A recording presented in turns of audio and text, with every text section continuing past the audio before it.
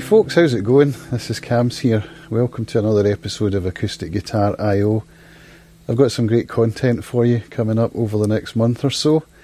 I was down at the RMMGA Guitar Gathering in the Cotswolds a couple of weekends ago, just last weekend in June, and I had the great pleasure of interviewing Mike Dawes while I was there. If any of you haven't heard of Mike Dawes, you should look him up. His music is fantastic. And we had a good chat on the Saturday morning after a rather late Friday night, so it was an interesting discussion. Before we get to that though, I'd just like to do a little bit of housekeeping. My channel is growing, which fills me with so much joy you wouldn't even believe it. I have started a Patreon page. Now that's something that made me feel a little bit uncomfortable, but I feel confident that my content has value, and I would love to be able to keep doing this. Now my wife, God bless her, she's an amazing woman. She's supporting what I'm doing here, but she hasn't seen any benefit to what I'm doing here. All she's seen is invoices for camera gear and for travel. So if you could help me out in any way, I would really, really appreciate it. Even $1 a month. It's not a lot to ask. I myself do subscribe to some content creators on Patreon simply because I love their content, and I know it's a good model. I know that it can work, and although it makes me feel a little bit squirmy to ask, I'm going to do it anyway.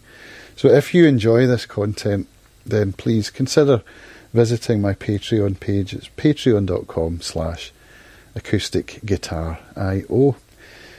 Otherwise, you can go onto the iTunes store. You can give this podcast a rating. I know it goes out on YouTube, but it's also going out on the podcast networks, so you'll catch it in your podcast client, whichever one you prefer to use. Apple is still king of the heap when it comes to curation, and their algorithms are really benefited by your giving my show a rating and also some feedback. If you feel so inclined, I would really appreciate that. It helps my channel to grow and to get this content in front of other people's eyeballs or ears. And if you would like to share this, that would mean a lot as well, because that's how social media works, right? Stuff gets shared, and if you find it valuable, please consider sharing this with your friends and just letting people know that this is out there. So with that said, we're going to jump straight into the interview with Mike Dawes. I hope you enjoy it, and I'll see you again at the end.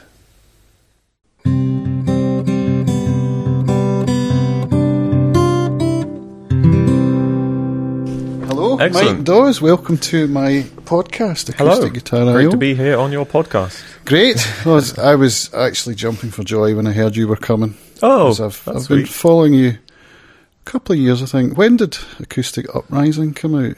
Acoustic Uprising. Oh, the movie from Australia. Yeah, it would have been a few years ago, I think. Yeah, because I shot some stuff for that, and it was about 3 years ago or something. So yeah, that's great movie. Those guys did a really great job. Shout out to Drew and the team for doing that. They really did. I think they've hit the zeitgeist with that, with the modern fingerstyle sort of Uprising. It's a great name for it. Yeah, it's an expanding troupe of weirdos, and I say that as a weirdo myself. No offense to anyone that takes offense with the term weirdos, but it's great. It's great to have some sort of archive of all these people from all walks of life all over the world sharing their joy of the ever expanding world of acoustic guitar.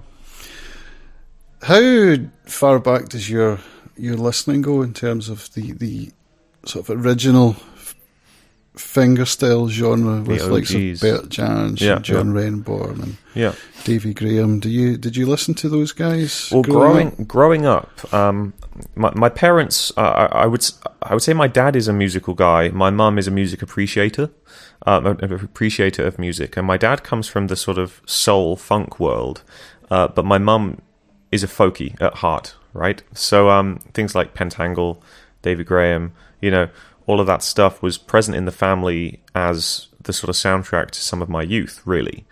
But in terms of myself getting into the guitar, it was Pierre Bensusan first and foremost, because my godfather, so my parents' best friends, my godparents, so my godfather, Alan, he actually has done a lot of work for Pierre over the years as a graphic designer.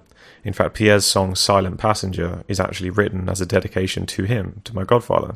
Mm-hmm. And that album, Intuite, that the song Silent Passenger is on, also contains a song called So Long Michael, which, when I heard it, I was blown away by the piece of music. I thought it was fascinating. I was drawn to the title because my name is Michael, so I was probably the one I listened to first.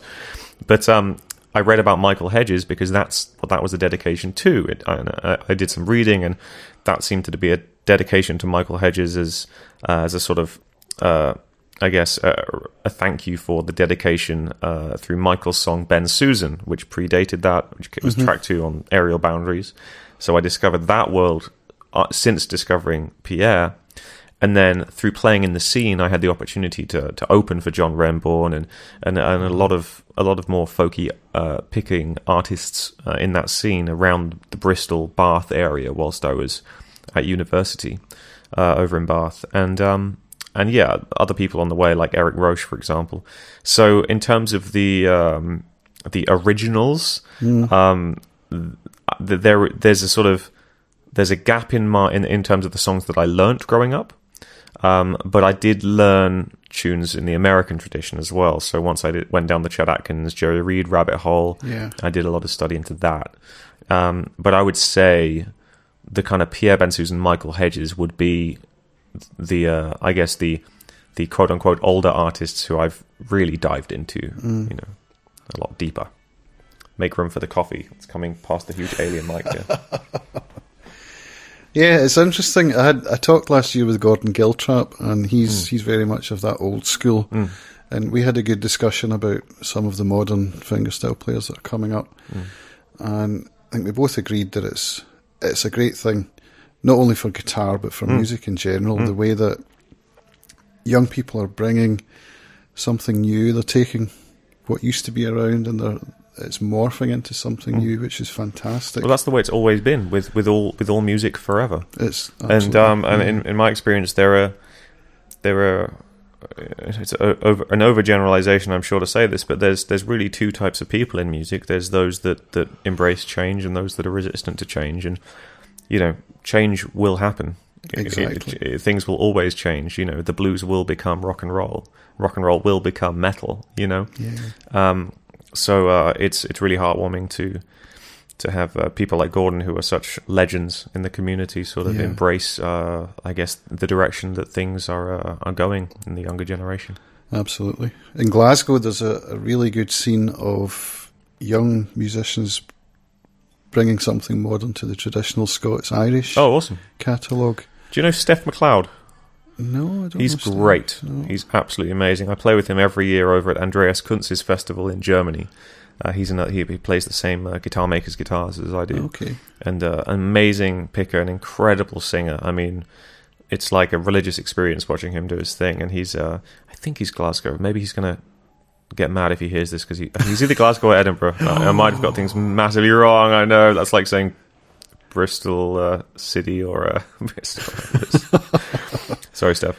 I'll look him up. Yeah, no, he's amazing, and he's doing something similar to what you're saying, taking traditional Scottish music and actually injecting it in with this new flavour in a band context. And they do a lot of work in America, actually, in the churches over there as well. Yeah, really cool stuff. Yeah, there's quite a lot of girls actually around the Glasgow area playing guitar, playing fiddle. I can think of several who were over a few weeks ago on Arran at the Arran Folk Festival. I played with an amazing Scottish player. I can't remember her name. Gosh, we played together at the Ards Guitar Festival in Northern Ireland, and this was only back in April. And she was amazing, but she had a flamenco thing going on, so she was very much influenced by people like Rodrigo y Gabriela, and she was amazing. Yeah. I really, Alison Todd, I want to say. I could be totally wrong. Google that, people, and then if it's wrong, it's wrong. Apologies to the person who may or may not be called Alison. That's why I have the coffee. It's too early in the morning. I'm unchanged, unshowered, and was up until 5 or 6 a.m. Yeah, we had a very good night. We had a merry time. Yeah. I watched your performance and was spellbound. Thanks, your man. tone, your melody. You spoke about your sense of melody and how you compose last night when you were performing. That was quite heartwarming to hear, because one of the criticisms I hear of the modern style of fingerstyle player is that the melody seems to take a back seat to the rhythm and the technique and the percussive element, etc. Would you care to elaborate on that a little I can bit? talk for hours on this subject for sure. I mean, it's tricky because everybody is... it's all self-expression at the end of the day. And if someone's letting a technique lead a composition, maybe that's just what they're intending on doing. Maybe that's their soul being brought to light. You know, maybe that's just the change that is happening. Myself personally, coming from the school of Ben Susan and also melodic rock bands, I was a big fan of like Thin Lizzy, Iron Maiden, things like this. Very melody and harmony led rock music. I see the door opening. Enter Sandman. Enter someone. It's Dan. It's Come in and Danny sit boy. down if you want to, Dan. Come and join the interview, Dan. Have Daniel. a comfy chair. Daniel Burns' trousers, ladies and gentlemen, we just saw on that monitor. That chair's free if you want Oh, and he's brought a friend. to sit and rest. Hey. Dan's a member of the 5 a.m. club. Absolutely. We were just talking about melody and fingerstyle and all of that stuff. Yeah. Oh, Yes, that's hello. Theo's favourite subject. You might not be very conducive to an interview. Maybe. I'll come back later. Maybe. Nice to meet you, Theo. Nice octopus, very cool. Or is it a squid? It's a cute That's an furry thing. octopus. We Yeah. had Sophie through earlier for a short interview. Oh, excellent. Oh, interview. We had the turtle, the flamingo. See, it is a turtle. It's definitely turtle. For the benefit of the tape, as they used to say on the bill, we had the tortoise-turtle debate at The breakfast. record show. Yeah, exactly. Right. Well, she called him Mr. Turtle, even though he doesn't have a name. Just respect his show. Due deference. I've trained her well. See you later, buddy. See you in a bit. So, where were we? Yes. So I don't think it's as simple as painting, a whole new generation of players with one brush by saying, a big feature of a new movement is a lack of melody. However, that being said, there's another thing to consider as well. So anyway, first of all, I was saying that coming from the school of melodic music, that's always been the way that I've composed, and the techniques are just extra things that allow me to perform as a sort of one-man show. And that's it, really. The songs aren't written to be percussive guitar songs, whatever that means. They're just songs that are played by one person. And that was born out of living in the suburbs and not really having many people to jam with. I will also add that we do live in a time, the first time in history, where an artist's development is in the public eye. And what I mean by that is, when I started this, I would be posting things that I was maybe a few months into playing the style, and I'd be posting them online. Yeah. And guess what? I mean, if I look back at that now, it would be terrible. Perhaps it would be less melodic, or perhaps it would just be a bad song. But the overwhelming pressure on young people and new musicians to share leads people to share their development, but people will only ever see their development as their final product. You understand what I'm saying? I do. So I think by saying that there's a lot of players that sound underdeveloped musically, that just means that they're on their journey and they're on their path. It just so happens that we live in a time where that's very public. And you can say, this kid who's been playing for a few months, he's shared a video, you scroll down the newsfeed and there's a clip of Tommy Emmanuel. They are the same. They are not the same. Tommy Emmanuel is a seasoned professional and this is a kid who's just starting. So you have to take a lot of that with a pinch of salt. I don't think there's many professional players out there that are doing the circuit on a professional level that don't respect melody in a piece of music, right? So yeah, that's my morning coffee, tired whiskey, hungover thoughts on the subject. But I really appreciate the compliment about melodic playing, because that's how it started, and that's how it's always been, and that's what brings me joy. So I appreciate I take that as a compliment. So thank you. Well, I'll be honest with you. When I watched Acoustic Uprising, I had listened to Michael Hedges and some Preston Reed, but I hadn't really heard of any of the other participants in that documentary. And you were the one that stood out to me as the most melodic. You and Thomas Lieb. Oh, Thomas is, well, the great thing about Thomas is he is a real master of rhythm. And I find his playing very melodic, but when people first encounter Thomas's music, the thing that stands out to them is the rhythm. Right. And that's a testament to how studied he is in African percussion. I think he had a great teacher from, I believe, Ghana. I want to say Ghana, maybe it was Senegal, I don't know. He really knows his stuff, and he plays for himself. He doesn't play for the internet or to impress his friends or anything like that. And every time I see him play, I just have a huge smile on my face. He's absolutely one of a kind musician. Yeah. It was interesting what you said about the fact that people are more documenting rather than putting out polished products. I had a good chat with Dan last night about this. I don't know if he told you the story about his coming up here yesterday, the night before he was up till 5 recording a piece that he wanted to use. Yeah, he just told me at breakfast. Yeah. For a Tom Sands piece. Now, we were having a chat about it last night, and he hasn't produced any EPs or any albums, but he's had a strong desire to do so for quite a long time. I would love him to do that, and he feels that he needs to put out something that represents what he does in the best possible light. In other words, he doesn't produce anything because it's never quite good enough. Yeah. And what you see now is on YouTube and all over the internet is, as you said, people putting out developmental stuff. And I find that, from a personal point of view, with what I'm doing here, trying to record interviews and start a new channel, I'm 47, I'm not part of the YouTube generation. I didn't grow up with that. And so for me to make that jump into making something, using equipment to make something creative that's expressing myself and creating something of value, I have to try and switch my mindset into that idea of putting out what I have once it's done. I don't have to keep polishing it.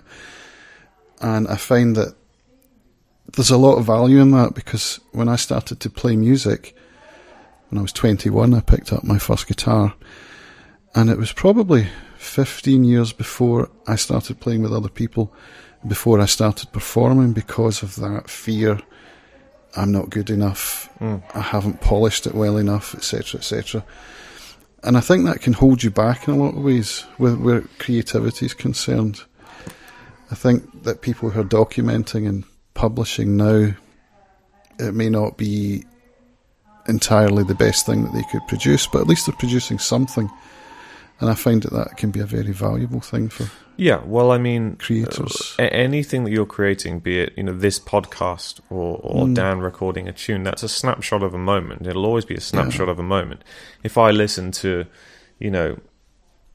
Van Halen's first album, I'm not holding that to the same production standards as something that a band would release now. It's a snapshot of that time, and that's what makes it so cool, actually. As you do these podcasts, for example, your mics will change, your cameras will change, your setup will change, and you might look back at a video you've shot 3 years ago and think, oh, what was I thinking? The lighting's all wrong or whatever. But you are your own worst critic when it comes to that. No one is gonna. You have to remember the people witnessing this are witnessing it in the same time. They're not gonna be thinking, oh, this needs 3 more years and it would look great. With Dan and recording, one thing that's really helped me is finding an engineer who really gets it. Okay. And I've been very fortunate to have worked with the same engineer on all my recordings. And if I didn't have him, I wasn't working with him, I would be endlessly tweaking the recordings. This guy's called Josh Clark. He's based in Bath in the UK. And if any of you are interested in recording and want a real pro at the helm, he is amazing. He's it's not a big, huge, fancy studio. It's just a converted living room, but with a cat and tea and cheese and chutney sandwiches. And he just knows acoustic instruments. He knows, and he's quick. He's quick, and it makes you feel very comfortable. He makes you sound great, and it's that confidence in his ability to engineer that stops me worrying about all this extra stuff. Good, If I was doing it myself, which is what Dan's doing, then it's a rabbit hole of endless tweaks. And I think there's a lot to be said for having someone else in the room, a producer, just to say, that's great, don't change that, that's perfect, that take was the one, Yeah. So that's a big part of it, because we're all weird. We don't have a lot of confidence as musicians. I mean, we're all very insecure people. That's part of the nature of hiding behind these big acoustic instruments filled with vibrations and loveliness. But having a producer is something that I'd recommend he tries, I reckon. Yeah, we did talk about that. I mean, I'd happy to put him in touch with Josh. And for anyone listening, honestly, Josh Clark in Bath, the UK. If you can't find a link to his website, at the moment he goes by Get Real Audio, but I think he's going to change the brand name. For fingerstyle, he's the guy. Again, every track I've ever recorded, I've done with him, and he's the sort of the go-to bluegrass guy. Actually, that's how I got to know him. So he really knows acoustic instruments. So highly recommended. Bluegrass, huh? That's my preferred genre, actually. I love flat picking. Yeah, he also plays in Kate Rusby's band. Okay. Yeah, and sometimes as her front of house live tech as well. So he gets it. Highly recommended. Josh Clark, the best. Awesome. Here we have the bells. The bells. It's such a beautiful place. It really is. It really is. So what's next for Mike Dawes? A little alien toy. What have you got in the works? What's next? So, I turn 30 in a few weeks, which is bringing with it some life changes. In my private life, I'm expanding my ability to have a private life by being a homeowner for the first time, and I'll be building a studio and all that stuff. However, my touring schedule is ridiculous. I'm not sure when this will air. When does this go out, this podcast, typically? It'll be sometime during July. Yep, okay. In July, I'm out with Tommy Emmanuel on the East Coast in America, doing 6 shows there. Then I join Andy McKee, Trevor Gordon Hall, and Callum Graham for some Guitar Masters shows on the West Coast in California. Wow. Then I do Andy McKee's Musicarium Music Camp with all of those guys, plus John Gom. Then from there, I go on a huge US tour with Justin Hayward from the Moody Blues, opening for him and playing guitar with him. Then we go straight to the UK. I have 7 days at home to hopefully get the keys to my new place and buy furniture. Then we do a UK tour with Justin Hayward from the Moody Blues. Then jump over to the Netherlands for one show. Then I go to Ullapool Guitar Festival. Then the next day I play in Maryland in the USA to start another month and a week-long US tour with Justin Hayward from the Moody Blues. Then from there I fly straight to Germany, get off the plane, and go into another 10 or so shows with Tommy Emmanuel in Germany.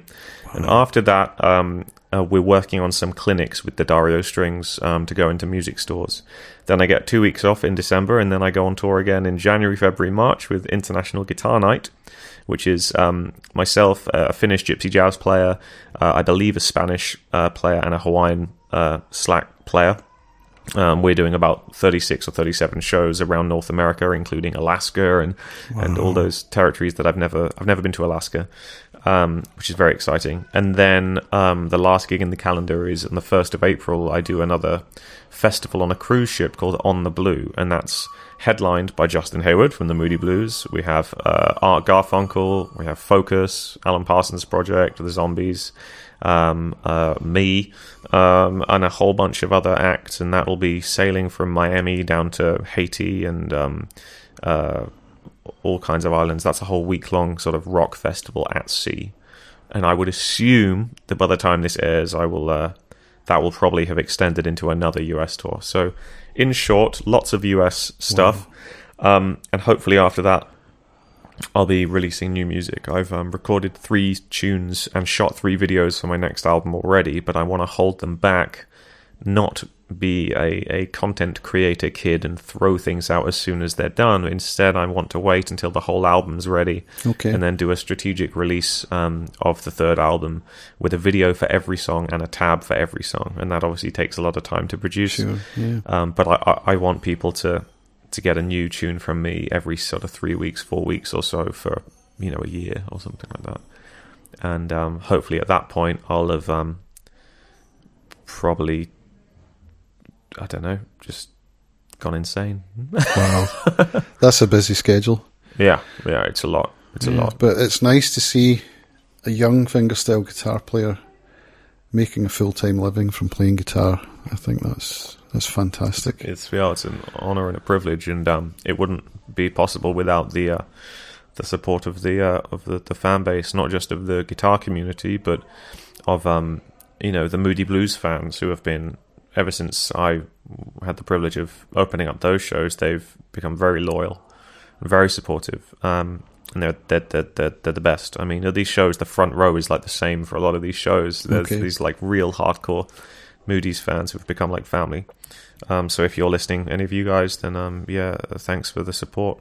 And also the heavy metal shred guitar community and I seem to connect quite well through many of my friends in that scene, but also the fans in that scene seem to gravitate towards what I'm doing, which is a real odd privilege to have this sort of extra world on the. I just did a guitar camp in Greece with Ozzy Osbourne's guitar player, so it was a sort of shred guitar metal thing, and I was the acoustic weirdo. Oh, my knees in shot. Hey, that's me in the morning with my sock and my knees. So it's a privilege, but it wouldn't be possible without all of the aforementioned. Yeah. And how long did it take you to reach a place where you were financially comfortable with your music? Well, so when I left university, I was like every other music student, straight down to the job centre. I got a job teaching ukulele to kids, teaching guitar wherever I could, and what I ended up doing was creating a portfolio of private guitar students just by being old-fashioned and flyering the local Sainsbury's and all of that, the very traditional guitar teacher approach. Yeah. And what happened gradually is when I released my first music video to a cover song of a song called Somebody That I Used to Know, it went kind of viral online, and what happened was I got a lot of gig offers, but I only had that one song, so I spent the year sort of creating my first album called What Just Happened, and in that time I learnt how to work in the industry, and I learnt how to book shows, and I learnt how to book visas and all this stuff, so that when the album came out the following year, I just started going on these trips, and to begin with, for the first few months, I was sort of weekend warrioring it. So I was sort of teaching in the week and flying over to, say, Germany to play 3 shows and then coming back. And then I went to Southeast Asia and Australia, and the trip was like a month long. And when I got back from that trip, it just kind of, I had to kind of choose, I couldn't commit to these guitar students full time. So instead, what I did is I replaced those students with Skype lessons to fans, because at that point I had a fan base now. Okay. So the good thing with Skype lessons is that they're not necessarily a regular once a week thing. It's sort of maybe once a month, or check in when you want, and I'll help you with what you're working on, or let's see your progress in a couple of months. And there was enough of that to kind of subsidize the touring. But honestly, the touring, is the living, really. I mean, over time, royalties start to snowball, but that doesn't happen right away. It takes time for the collection societies to get the ball rolling, and for things to stack up in the back end. But yeah, I mean,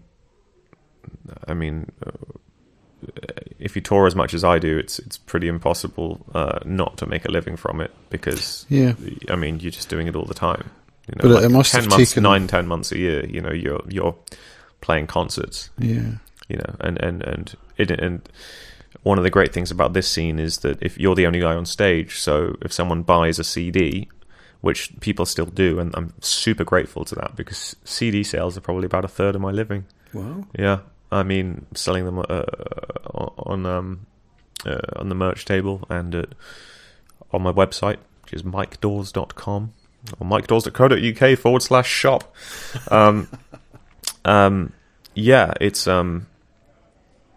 what was I saying? You are, if you don't have a record label as well, you're basically, you take the cost of producing a CD, which is like 50p if you get them in bulk, and you're selling them for a tenner or 15 euros, or in some cases $20. You know, you take away the venue's cut and the merch vendor's cut and all this other tax and stuff, but still, you know, if you're playing to a decent sized room, you can get a, you know, an amount of money to kind of pay the bills from the merch, you know, which is good. But you have to be out there, boots on the ground, you know. And since 2013, I've been doing that, being, you know, all over the world, and it's got to the point now where, you know, I'm really happy for all these experiences, but I've really sacrificed a life.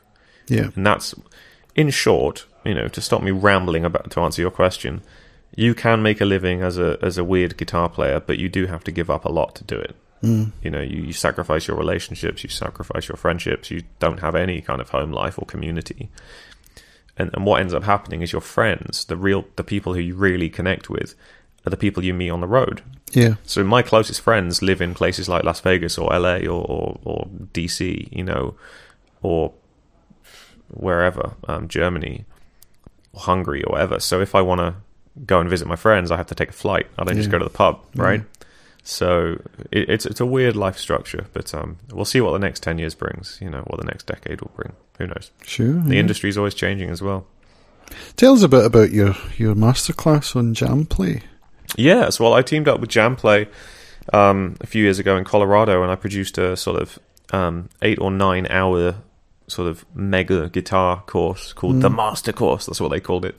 And they basically wanted me to take people through from the basics of fingerstyle all the way up to the extended techniques and then into some songs. So that's what we did. So it's a super intense thing. And actually, if you go to Jamplay, it's like if you go like jamplay.com/sign-up, I think it is, and you type in the code DAWES, DAWES, it actually gives you, I think, a 7-day free trial to the whole website.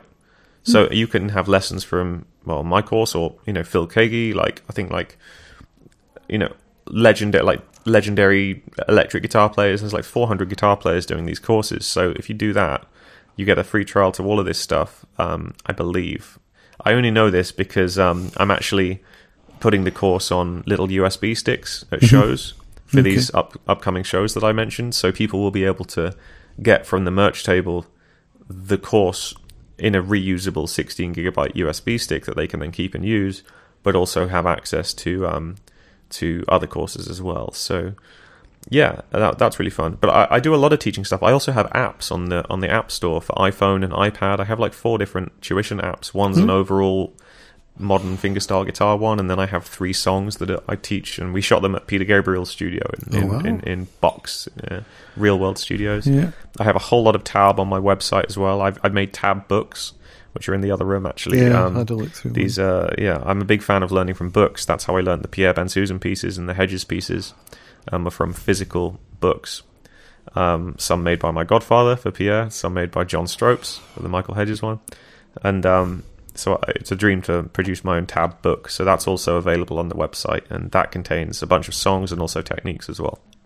Wow. Yeah, lots of tuition. Yeah. You know.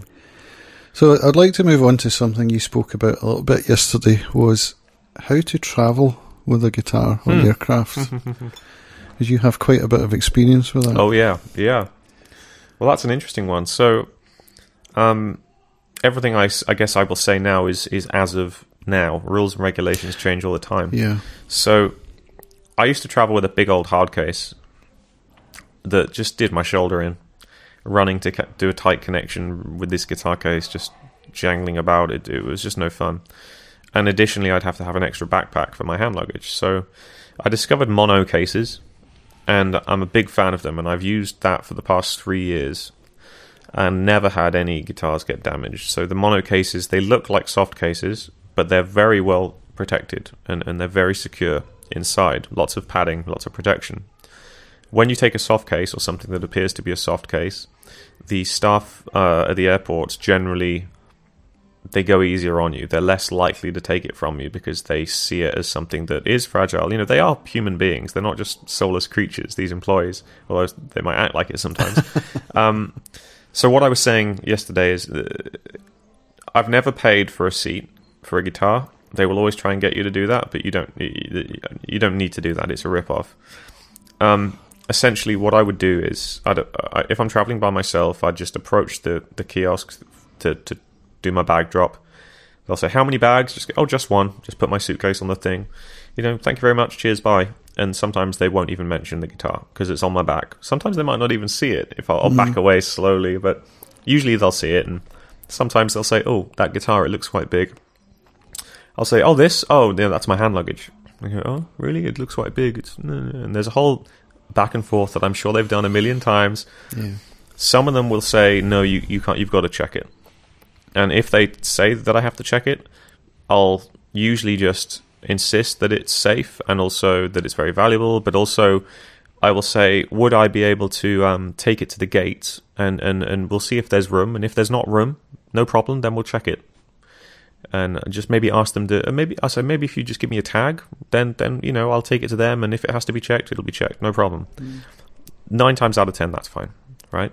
So no one at security will care about the guitar. And then you get to the gate, and if you just get it to the plane, just by saying, "Oh, we're just going to see if it'll fit," make sure you're at the front of the line. You know, don't be the last guy and holding everyone up.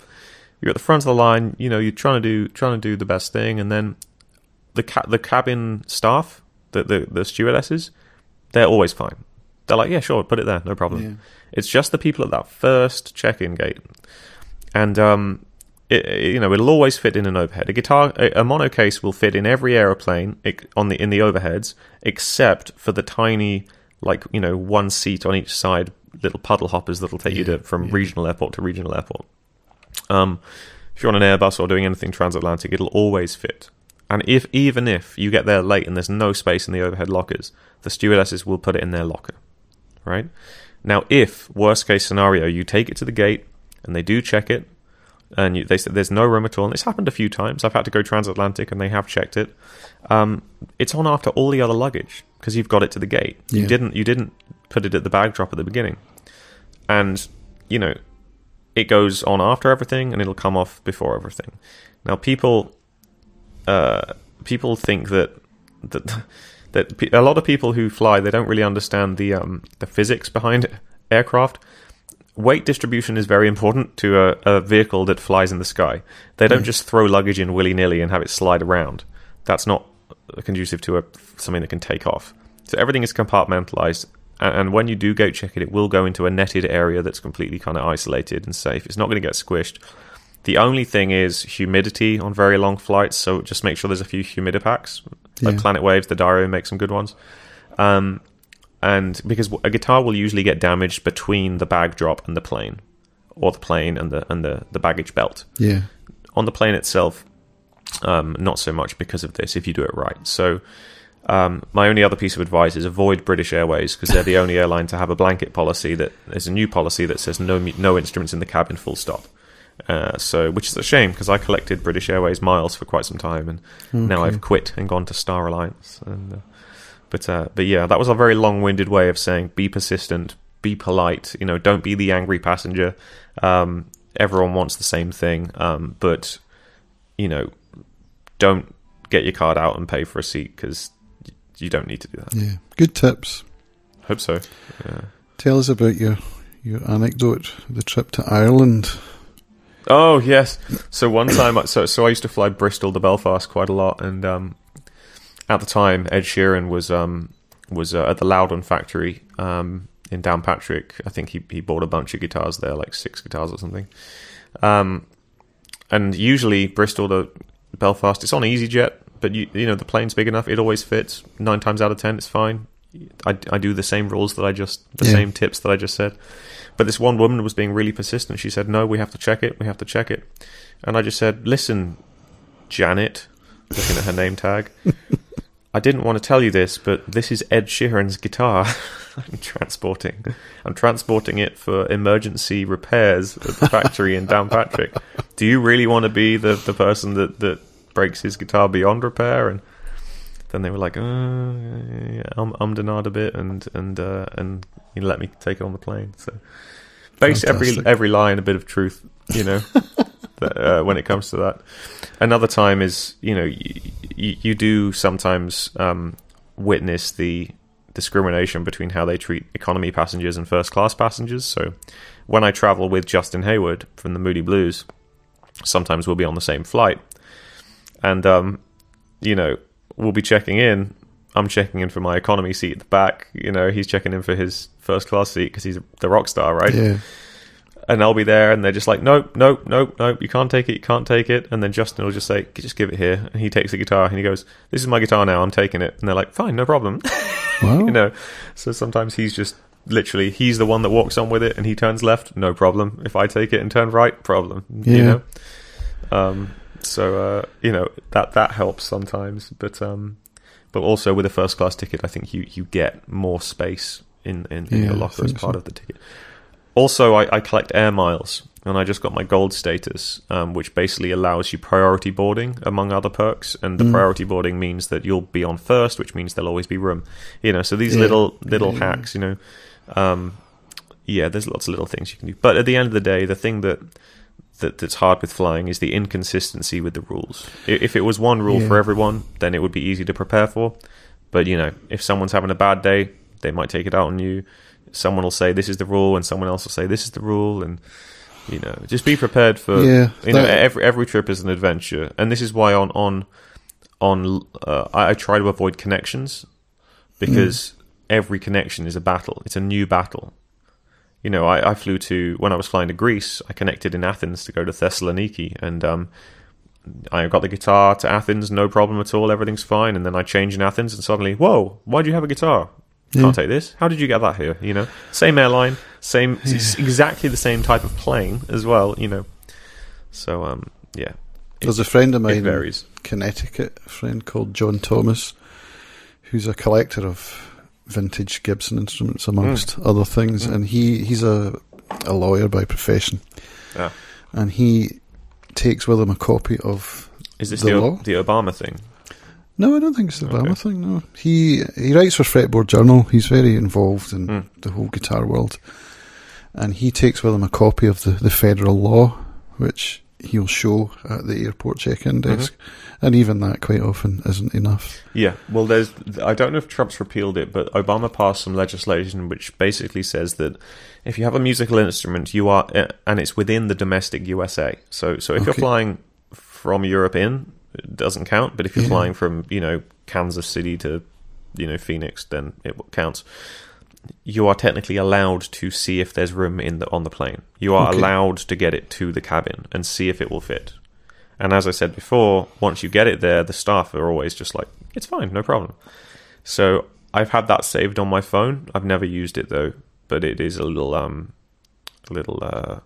ace up the sleeve, I guess. So it sounds like some people do use it, but I believe that's the law that he would be referring to. It was something that Obama passed, but it only applies to the domestic mainland, USA.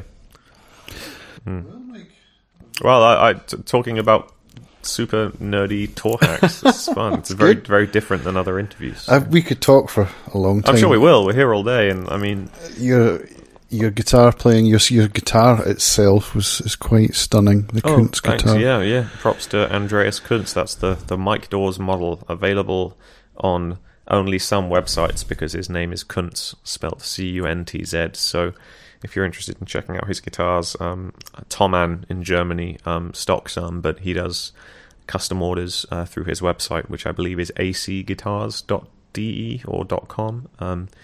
If you can't find him via Kuntz Guitars, or you don't want that in your search history, AC Guitars, standing for Andreas Kuntz, you can find him under. And you have one built by Nick Benjamin? Yeah, I have two. Amazing guitars. Oh, I have three now. Gosh. Wow. Yes, Nick and I. Yes, the guitar that I recorded my first album with was Nick's number 100, Alpine Spruce and Coca Polo. Beautiful guitar. It's currently with him in his workshop getting deglossed, because it was a high gloss guitar, but I want to take that gloss off so I can my sticky hands don't go when I'm doing the percussion.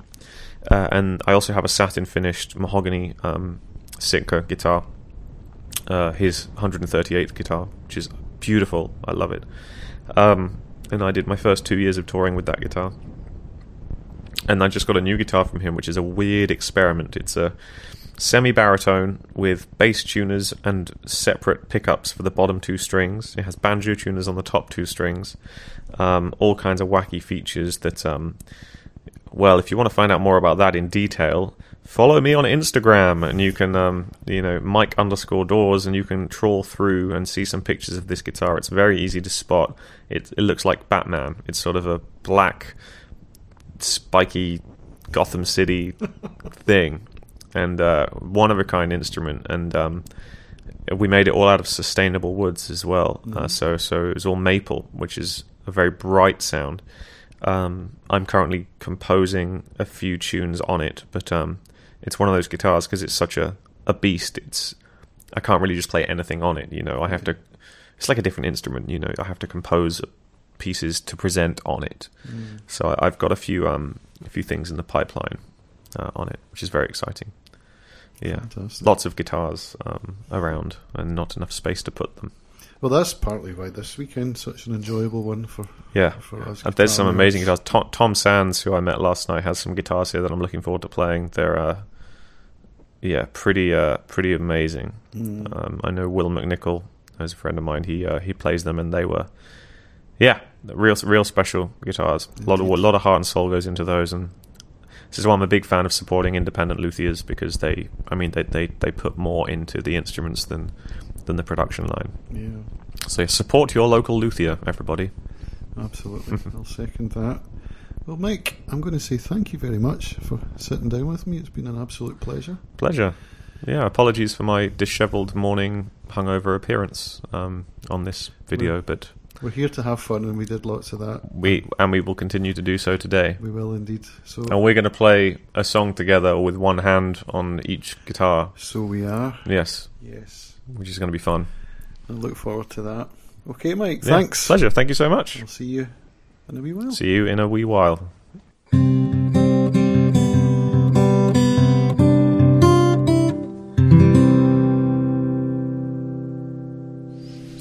Well, folks, I hope you enjoyed that discussion there with Mike. I'm very grateful to you, Mike, for taking some time out to sit down and have a conversation with me when you were on what's ostensibly a holiday. For those watching, Mike was actually intending to leave on the Saturday afternoon, but it was such a chilled and relaxed atmosphere that he decided to stay on an extra night, and it was great just to hang out in that chilled environment on such a beautiful weekend. It was wonderful to hear a musician out there crushing it on the fingerstyle guitar scene as Mike is, and what came across to me was just how much he enjoys doing what he does. I mean, if you can make a living from doing your passion, then I think all the sacrifices are worthwhile. And it was a huge inspiration to me to have that conversation, because that's precisely what I'm trying to do here with this fledgling channel, is to get out there and interview people and bring some valuable content to guitar players around the world. This is the sort of thing I would really have enjoyed watching back when I started to play, and indeed is the kind of thing I enjoy watching now. There are quite a few YouTube channels that I follow because I really enjoy the content. And so that's what I'm trying to do here, to live my passion, to grow, to earn a living from doing something that I love, and hopefully that love will come across in all of the content that I make. I have plans to make some more content this year. I've booked some travel to the Ullapool Guitar Festival. This will be the first time I've been to that. I know that Will McNichol's going to be there, Clive Carroll, Richard Smith. It's going to be a fantastic weekend. Will McNichol is the guy that actually helped me to launch this channel, because he was my first interview subject, and I will always be grateful to you, Will, because that particular interview not only was enjoyable, but it showed me that I can actually do this. Your feedback was invaluable, and I'm very grateful to you. Thank you, Will McNichol. And I'm really looking forward to hearing all these musicians playing again, of course. I did mention Clive Carroll there. We got to see Clive also at the weekend where I interviewed Mike. And yes, we did sit down and talk on the camera. So if you would like to hear that interview, then stay tuned. That will be coming very soon. You also got to see a brief mention of Dan Byrne when he walked in with little Theo. Dan is one of the organisers of the event down in the Cotswolds, and is a very dear friend. It's great that he and I have become such good friends. We had a few chats, a few late night chats, and we share a similar passion and outlook on life, I think, in many ways. And so during one of our conversations, I flicked the record button and we taped that as well. So you will see an interview with Dan coming up very soon. And also, you will have heard Mike's mentioning a luthier called Tom Sands. Yep, Tom was there too. It was great to meet Tom. It was kind of strange because Tom and Daisy Tempest, his creative advisor and apprentice, they are actually the guitar makers who are using social media the most, I would say, and the most effectively. They are crushing it on Instagram, on Facebook, on their own website. Just the way that they're putting out session content with guitar players coming into the studio, or little short clips or photography. So I felt that I already kind of knew them, as that's how the internet works in funny ways. So when I met them, it was like a reunion for me. They'd never met me, so it was a little different for them than it is for me. But that's one of the things I find about podcasts in general, is that as a listener, you feel that you get to know the hosts.